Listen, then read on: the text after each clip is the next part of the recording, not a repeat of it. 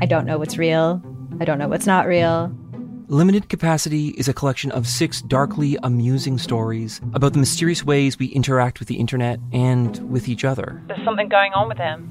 It's like an act. I don't trust him. What? You're staring at me like I should say something, but I don't really know what to do here. That's the whole name of the game. Don't talk about how the town isn't real. You understand? Limited Capacity. Available now on CBC Listen or wherever you get your podcasts. This is a CBC podcast.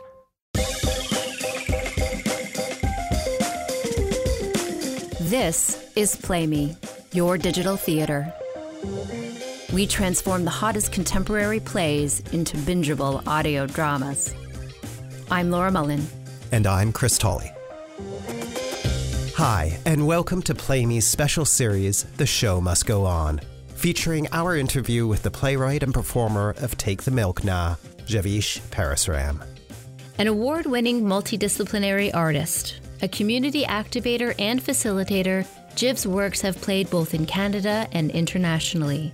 He's the co-founder of the award-winning and coincidentally named collective Pandemic Theatre, and now holds the position of the artistic director at Rumble Theatre. Laura connected with Jiv, who is quarantining in his home in Vancouver. They talked about why Jiv decided to write an identity play, even though he dislikes them. What it was like growing up in Dartmouth, Nova Scotia as an Indo-Caribbean Hindu kid, and why he made the bold decision to ask some audience members to temporarily leave the room during his hit show. This is my interview with Jiv Parasram.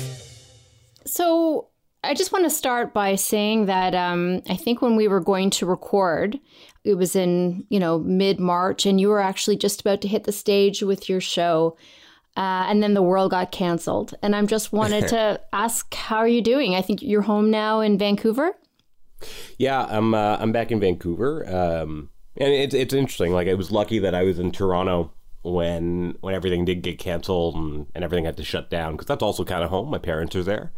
So I got to be between two places. But it is, most of my day-to-day life is in Vancouver right now. So it was good to be able to get back here. And I think just the regularity of it was helpful.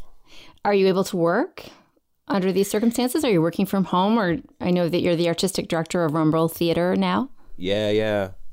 I mean, we're working. We're giving it a shot. We're in the midst of kind of launching a digital season, which we're trying to get an announcement out in the next before this comes out. We'll put that out there, and we are trying to do a whole different exploration of digital mediums with it. And then we started this kind of podcast thing called The Transmissions, which used to be a publication we used to do in the 90s, and a couple other things. There's a fair amount that we're doing. So there's been a lot going on. It's a different way of working, though, that's for sure. Just going back to talking about you working in the digital realm, I think it's really interesting as somebody, obviously, who works in it as well. There's always that push and pull in theater about where digital technology belongs in something that is essentially a live medium. And it's really interesting to see it become more embraced in this situation, because it doesn't replace it, obviously, at all. But it's nice to know that, that there is a place for it, and that people can still be creating work and sharing work under these strange circumstances, which obviously would have been a lot harder, say, 10, 20 years ago. Yeah, I think in some ways we're all cyborgs to a certain extent anyway. So maybe just right now we're more cyborg conscious because this is our main mode of external communication. So that changes the way that you experience life. So it makes sense to me that whatever artistic stuff we're doing right now should, at the very least, address it in some way. I want to jump in now to your play. And I wanted to start by asking if you would, for anyone who might be listening to this podcast before listening to your show, can you tell us what it's about? Sure. So from erudite, philosophic standpoint, it's kind of about monism and the difference between monism and dualism and that kind of conflict. So that's one way of looking at it. But really, it's an identity play that's about destroying the concept of an identity play. And an identity play, we kind of explained in the show, but is this format that's been very popular in Canada. And then what the show's about is taking that down and also realizing why the identity play can be I don't want to say problematic, but it's a genre or an artistic form that I am very conflicted about. And I think that there's good reason for us to be conflicted about it, not to diminish its value. Can you describe what a typical Canadian identity play would be like for those who might not be familiar? Yeah, sure. Canadian identity plays, historically, they were really popular in the 90s in particular. They tend to be this case where there is someone from an external culture, external being external from the mainstream Canadian culture. And often they are trying to find their place in a Canadian culture or the dominant culture, dominant mainstream, whatever that might be. And the identity play is kind of a reconciling of usually the culture of the country from a point of immigration, because it's mainly done, or at least I would say most commonly done for, at least at that time period, for people who were part of a migrant diaspora. So reconciling that ancestral home, usually a generational thing between like parent and child, if it's a first generation situation, and then reconciling that with being in Canada and living up to this cultural mosaic kind of standpoint. And then usually in identity plays, they figure it all out and everything's okay, or somebody dies, or something happens. Usually there's a nice tragic monologue at some point and some point of reconciliation. Would you say that in a typical identity play, the character ultimately, or the protagonist, fits in? Well, they may fit in overall, but I think that what they experience is a feeling of not fitting in. So whether that's an imposter syndrome or like a resentment even for fitting in, if that makes sense. I've seen work that does tackle it in that way. And all of those things, I do want to keep going back and saying that I think this genre is actually really important in its own self, and continually exploring it, I think, is important. But I think it's about not fitting in and trying to fit in, and then maybe being okay with not fitting in is the positive resolution. I guess that's what I meant, that was the goal, at least, or the quest, was to find a way to fit in. Yeah, I think at least originally, and then usually like there's a antithesis point where it's like, oh, but actually I don't fit in and that's okay. And maybe that's more of the later identity plays, like it's okay to be different type things. In your play, you talk about growing up in Nova Scotia and people perceiving you as being Black, and your family joking that you're considered the white boy in your family, which is a really interesting situation. Can you talk what it's like to feel like you don't fit in so many places? Sure. I would say that like some of that in the play is like a little bit indulged to a point, although I don't think any of that was not true. But Nova Scotia is an interesting place because as like a visible minority, it's I'll put it this way, it's really different living in Vancouver now, where there is like a massive South Asian diaspora. The context of there being much else when I was growing up, besides black and white, I think was pretty sparse, at least in the neighborhoods I grew up in. And so when on top of that, you also have the Hindu aspect, which to me started to become, at least a realization point of that being really one of the major differences. Because while I think schools were pretty good about, like, at least by the time we were in grade 2 or 3, saying racism is bad, the idea of religious diversity or the diversity of worldview is something that just didn't exist. So it's a very Christian place. And when I say that, I don't mean that it's everything is Christian, but it's the culture of it is very Christian. And a lot of things in the Hindu worldview, or at least what I would come to understand was a bit more of a Hindu worldview, that makes you pretty other throughout, because there's very essential basic principles that make up the society you live in.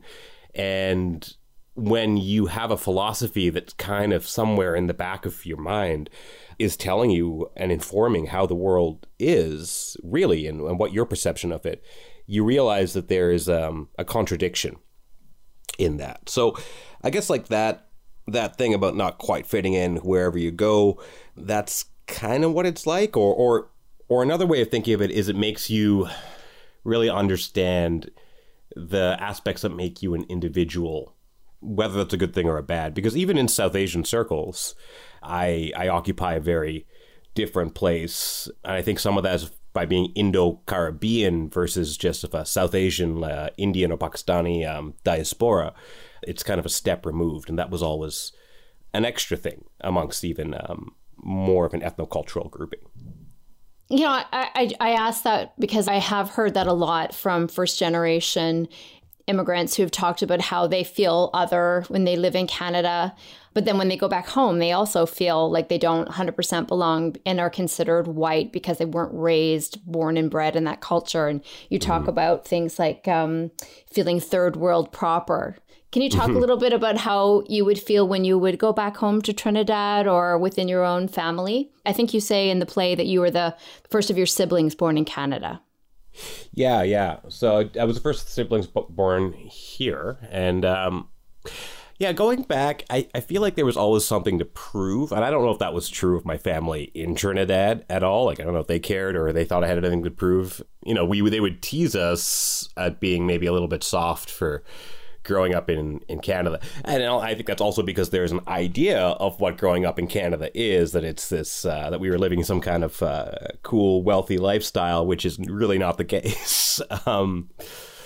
But I think, you know, simple things that I would hear my older brothers, talking about doing, like, so my family, there's two sets of brothers, so two sets of two, basically, and they're 3 years apart, but then there's a gap in the middle.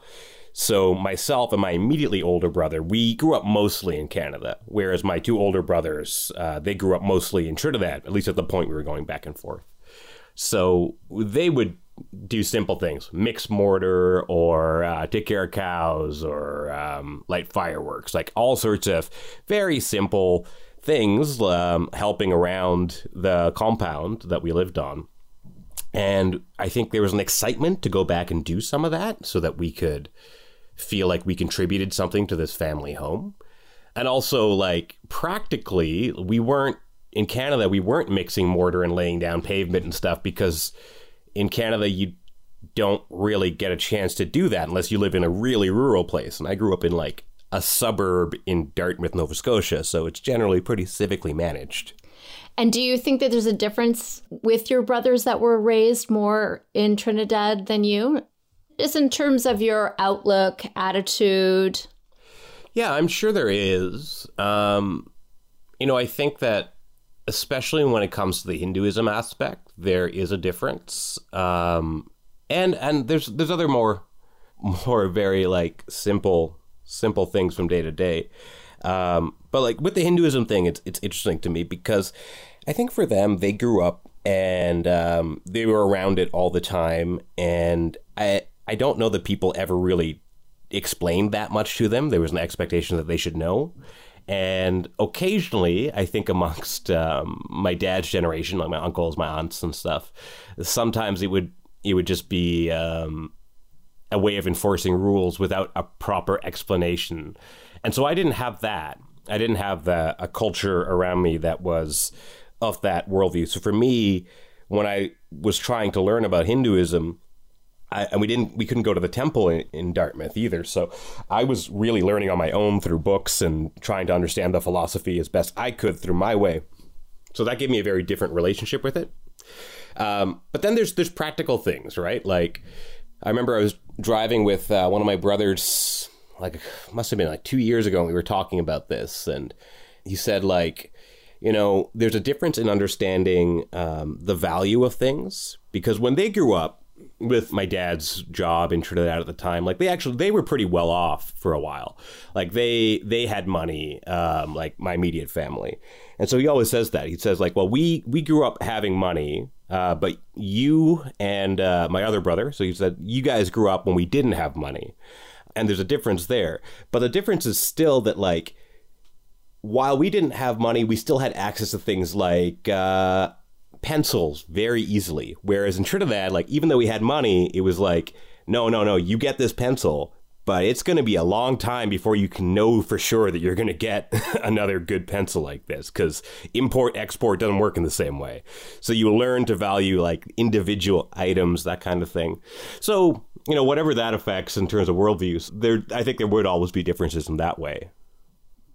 I think access to something like a pencil would definitely have an impact on somebody when, you know, in Canada. And I think now, just with this global pandemic, we're getting just a very, very small sense of what it's like to, like, not have everything that we're used to having all the time. So I imagine that would make a big difference in someone's outlook overall. Yeah, I think that's an interesting point. Like, looking at what's going on now, it seems to me, and through chatting with colleagues and kind of observing what's going on, it's the people who I think are the most used to the convenience and have the most free ability to pass through the world that are having the hardest time with the pandemic and the possible issues of maybe not being able to access all the things you need. And it's just, you know, no judgment on that. I think it's like, oh, when you are not used to that, it becomes a bit of a thing. Absolutely. It's a lot of people, myself included, really, first time not being able to have, you know, basics on some level that you're used to, and hearkening back to, you know, just remembering things like my grandmother saving things all the time and not always understanding where that was coming from. And now I'm like feeling a little bit more connected to it and realizing just, you know, not that I didn't know it before, but just living it a little bit more about the privilege that we have living here in this time and in this era. There's this thing about, I guess, like about immigrant households. Like, there's always a couple of memes and stuff going on around it, like this and BuzzFeed stuff. But like, just the knowledge of being, say, Caribbean, and like, if you see an ice cream tub in the fridge, there's no guarantee that that's ice cream. You save everything. Right. And it started off, I understand, as more of a storytelling piece. Is that? Yeah. Can you talk a little bit about its development? Yeah, for sure. So originally, Graham Isidore, who's one of the co-creators on the piece, along with Tom Arthur Davis and myself, and he was kind of like led more of the dramaturgy on it. He used to run this storytelling night called just Press Gang Storytelling Night. Press Gang Theaters, his theater company. It was out of the Handlebar in Kensington Market. And he would generally do themes. And so I think the theme was milestones for the night that I was up with this one. So he wanted people to talk about milestones in some way, major moments in your life. And he had also asked me to see if I could do something a little bit lighter. I tended to go pretty heavy. It's like critical race theory stuff, because I was really into that at the time, which still found its way into the piece for sure. But I went up and I just told the story about trying to birth a cow. Not myself, trying to help a cow give birth, I should say. So that was the first step. And then we kind of like, I think I did it for a Fringe show because he had like a best of type thing. And then Be Current Performing Arts, they have a festival called Rock Paper Sisters, and they were doing a themed festival on the idea of higher power. And there was a little bit in the piece that had to do with Hinduism, like a little bit, not that much, but I thought this would be a good chance to kind of focus on that. And I wanted to start to talk about the Indo-Caribbean indentureship and the migration. And it's great because Be Current brings out like a very awesome mix of diaspora, but at that time, like, was really bringing out a very heavy Caribbean diaspora relative to a lot of theater. So I thought it was a great opportunity to show it to that audience and see what people had to say there. So did that one. And yeah, that was it for a while. Be Current, then they offered us the chance to try to do it as a full production. And so we figured we'd give it a shot. And then Pass Marai had something that in the season that had dropped out. And so they were like, could we support it in some way too? So that worked out really well. And we just kind of took it from there. And obviously the show incorporates a lot of details about your personal life. I'm just wondering, in terms of the process, how do you know, what's a relevant piece of information? What's a relevant story? I know we just did Karen Hines' play Crawl Space, which is inspired by her real life. And we talked a little bit about how do you wade through the material when you're drawing from yourself to know what's serving the story versus what's not, because it's sometimes harder to be objective when you're dealing with your own stuff. Yeah. I mean, that's where it really helps to have Graham and Tom around. So they're like two of my best friends and super close collaborators. And what's good is like, the cow story and also the story that kind of focuses more around 9/11. Those were two stories I had tested out with live audiences before in some respect. And there was instincts to maybe try to find a way to push them together. Whether or not we got there, we weren't sure. But there would be so many times when I would just like go off and I'd write and I'd come back in and I would just be like, all right, here's this story about a mixtape my mom had that I used to listen to. And it'd be like, oh, that's a nice story, but that is uninteresting and doesn't help anything. It's like, all right, cool. Gonna go back, write something else. And there was a lot of that. And you use so much humor in your show. It's almost like it's two shows. The first half is very funny, and then it sort of changes its tone a little bit. I'm assuming that was a very conscious choice. Yeah, kind of. Personally, I think the second act's kind of funny too, but it is. But it's definitely a different tone. The reason that there's such a tone shift, I think, is I could give you a great explanation like dramaturgically it's because we have now gotten to the point of understanding what it is to be divided, and now we need to really enact that. And I think that's actually true. There is that aspect. But really it's because we got to the end of Act 1, basically, and we were there for a long time. And then we were doing this workshop.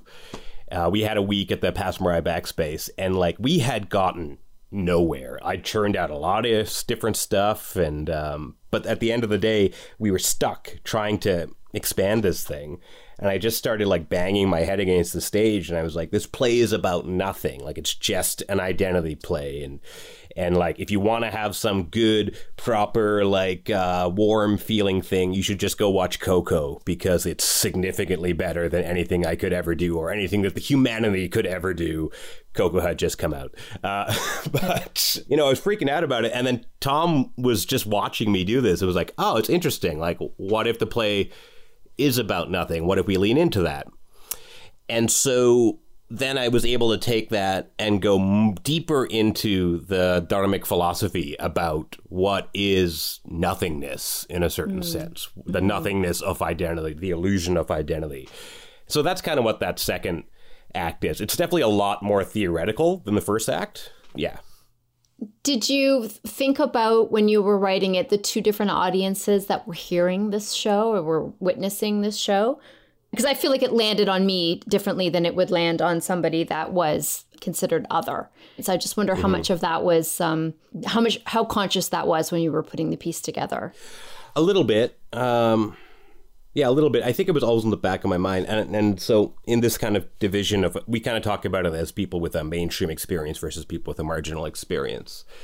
But I think it was always in the back of my mind because there is in the form a lot of explanation of like the othered person doing their identity play, explaining their identity to a mainstream audience. And I think that was something we were always looking for a way to resist, because often there's an expectation that the audience is just mainstream. There's an expectation in Canadian theater, at least, that the audience is not necessarily made up of people with a large span of minority experiences.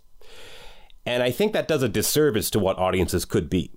I absolutely think audiences should be heterogeneous, and I think it should be a place where people come together and have different experiences. But the assumption that things must be explained is something that I think we were resisting at first. But practically, I also recognize that there's a lot of explaining that has to be done because, like I was saying earlier, like my brothers grew up in a part of the society where things weren't explained to them. And even though that they lived in that culture, not everything got explained. So then you walk away from that culture and you're divorced from it in some way because you don't fully understand it. So there is a benefit of explaining things in that way. And that's both for a mainstream and a marginal audience, if we want to talk about it in that way. All to say, I guess, yeah, I was thinking about both, but also thinking about the necessity to, if I could get an audience to at least get on board with the idea that we're all the same, also break that down again, because it's a great idea to think we're all the same, but reality says different. Experience says different. What did you want people to walk away with after seeing that show? Honestly, the only thing I really wanted people to do was call their family. Anything else? No. I mean, like, I guess probably like rethinking stuff about society, getting a little bit more of a dharmic perspective, understanding intersectionality a bit more. Those are all benefits. But when I make stuff, I tend to think about what the immediate action could be, because if your immediate action is like, yeah, it's going to change your way of viewing the world, I don't think that's attainable. But I think if this piece can elicit someone to say, oh, I should call my mom or I should call my aunt, to me, that's a success. If you just connect with your lineage in some way, that's important. And when I say family, like, you know, whatever you view family as. There's a bit of a surprise near the end of your show, and we have your permission to talk about this.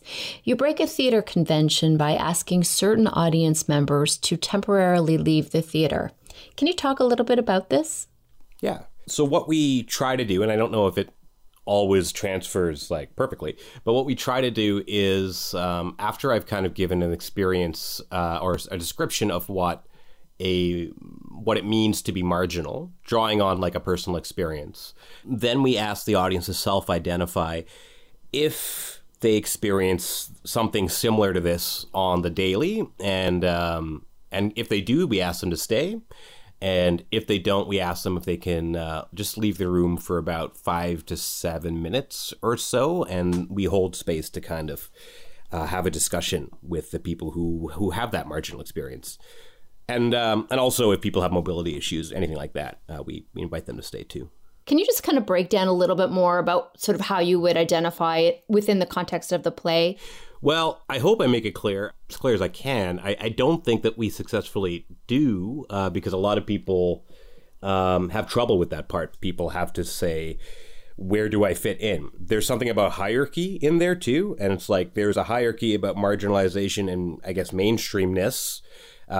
Being not marginalized, and then we kind of like invert that hierarchy, but the hierarchy still exists. So it's troubling to a lot of people, because I think if you don't experience marginalization necessarily, and then you're like, but now I'm lower on the hierarchy, that's a troubling and disturbing thing. Ideally, there is no hierarchy.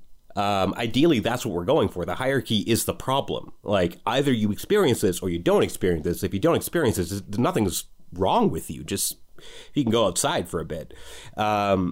That's what that moment's about. It's not really about, like, who's got the most marginalization points. I mean, we joke about that because humor is how you survive, I think. I love how in the play you say, and if you think you're really woke, you know, that's great, but you still have to go out for this portion of the show. Yeah. And so what's the reaction like in the theater when you ask people to leave? It changes depending on where I've done it, and depends on the audience each night. You know, I think when we first started doing it, there was a bit of surprise, but generally people were pretty okay with it. Sometimes there's a bit of like defiance. People are like, I'm going to stay no matter what. And that's cool, because I try to make it clear that I don't know anyone's experience. And so if they choose to stay, they choose to stay. And that's fine. So I've heard a lot of really great reactions. A colleague of mine saw it, and he's a white queer man, but he's from a very small town. And he told me that when the audience left and he stayed, he was like, oh, I better really game myself up so everyone knows, but then had more of the realization like, oh, but everybody here experiences this, so I can relax. So that's one experience. I have another friend who's a person of color, a queer person of color, who like blacked out because he was like, I don't know, how is this happening? Like, this is not a thing that we should do. And yeah, I've also had people who have stayed and then written me later to be like, hey, I stayed. I really feel like I shouldn't have stayed. And that's interesting. It all depends, right? Like, so many different aspects, generational aspects, everyday life aspects.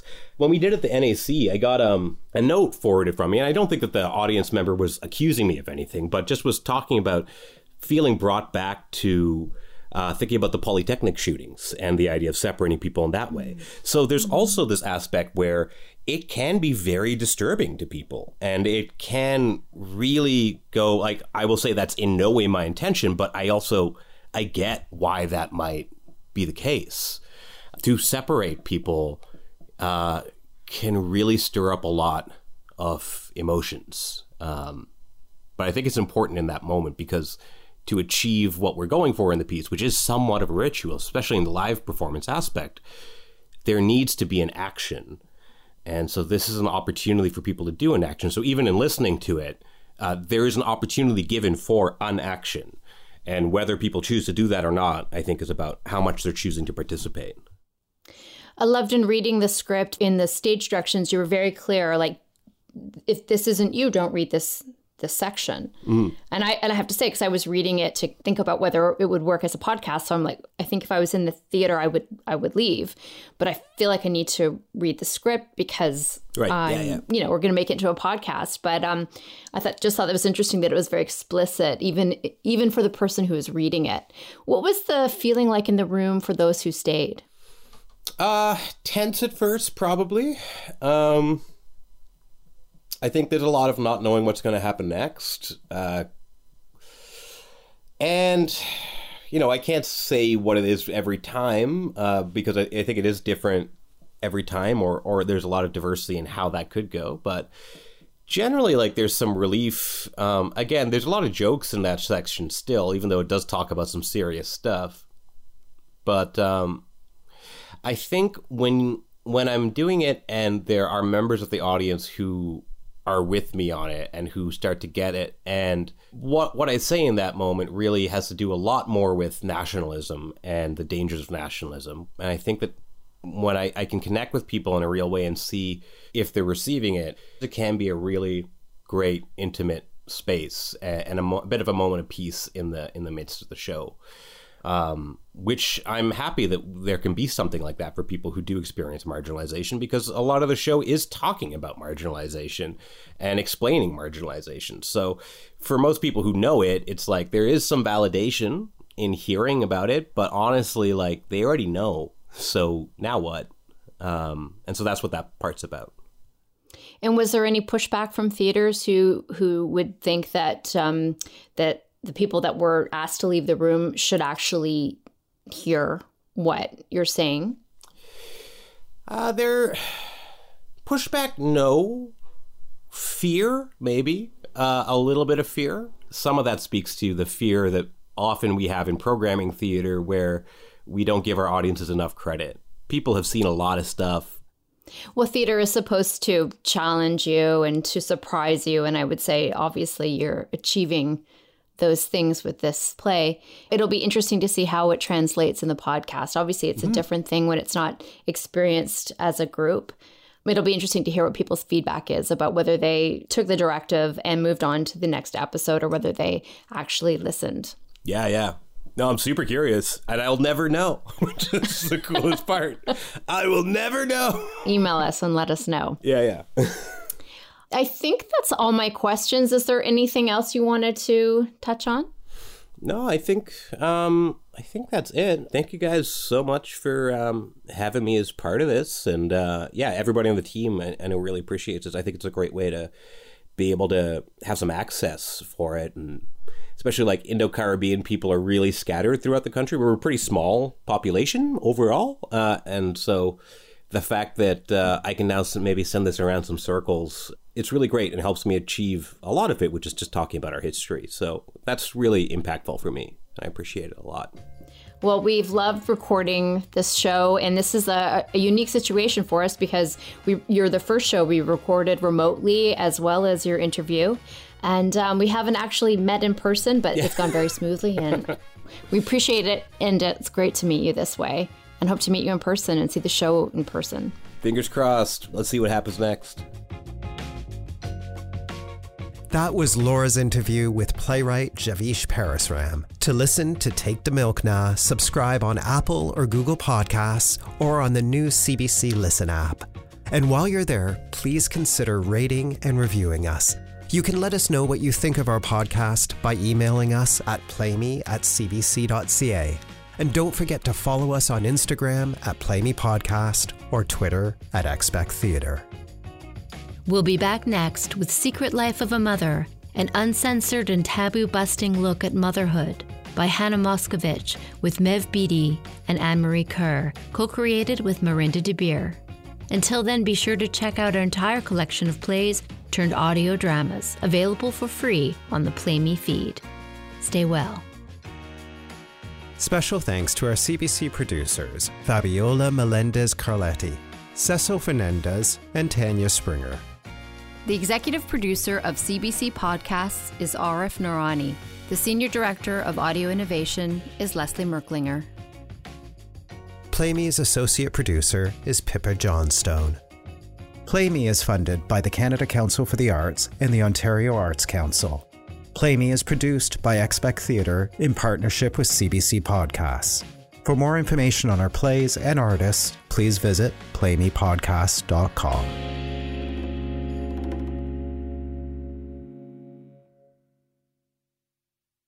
For more CBC podcasts, go to cbc.ca/podcasts.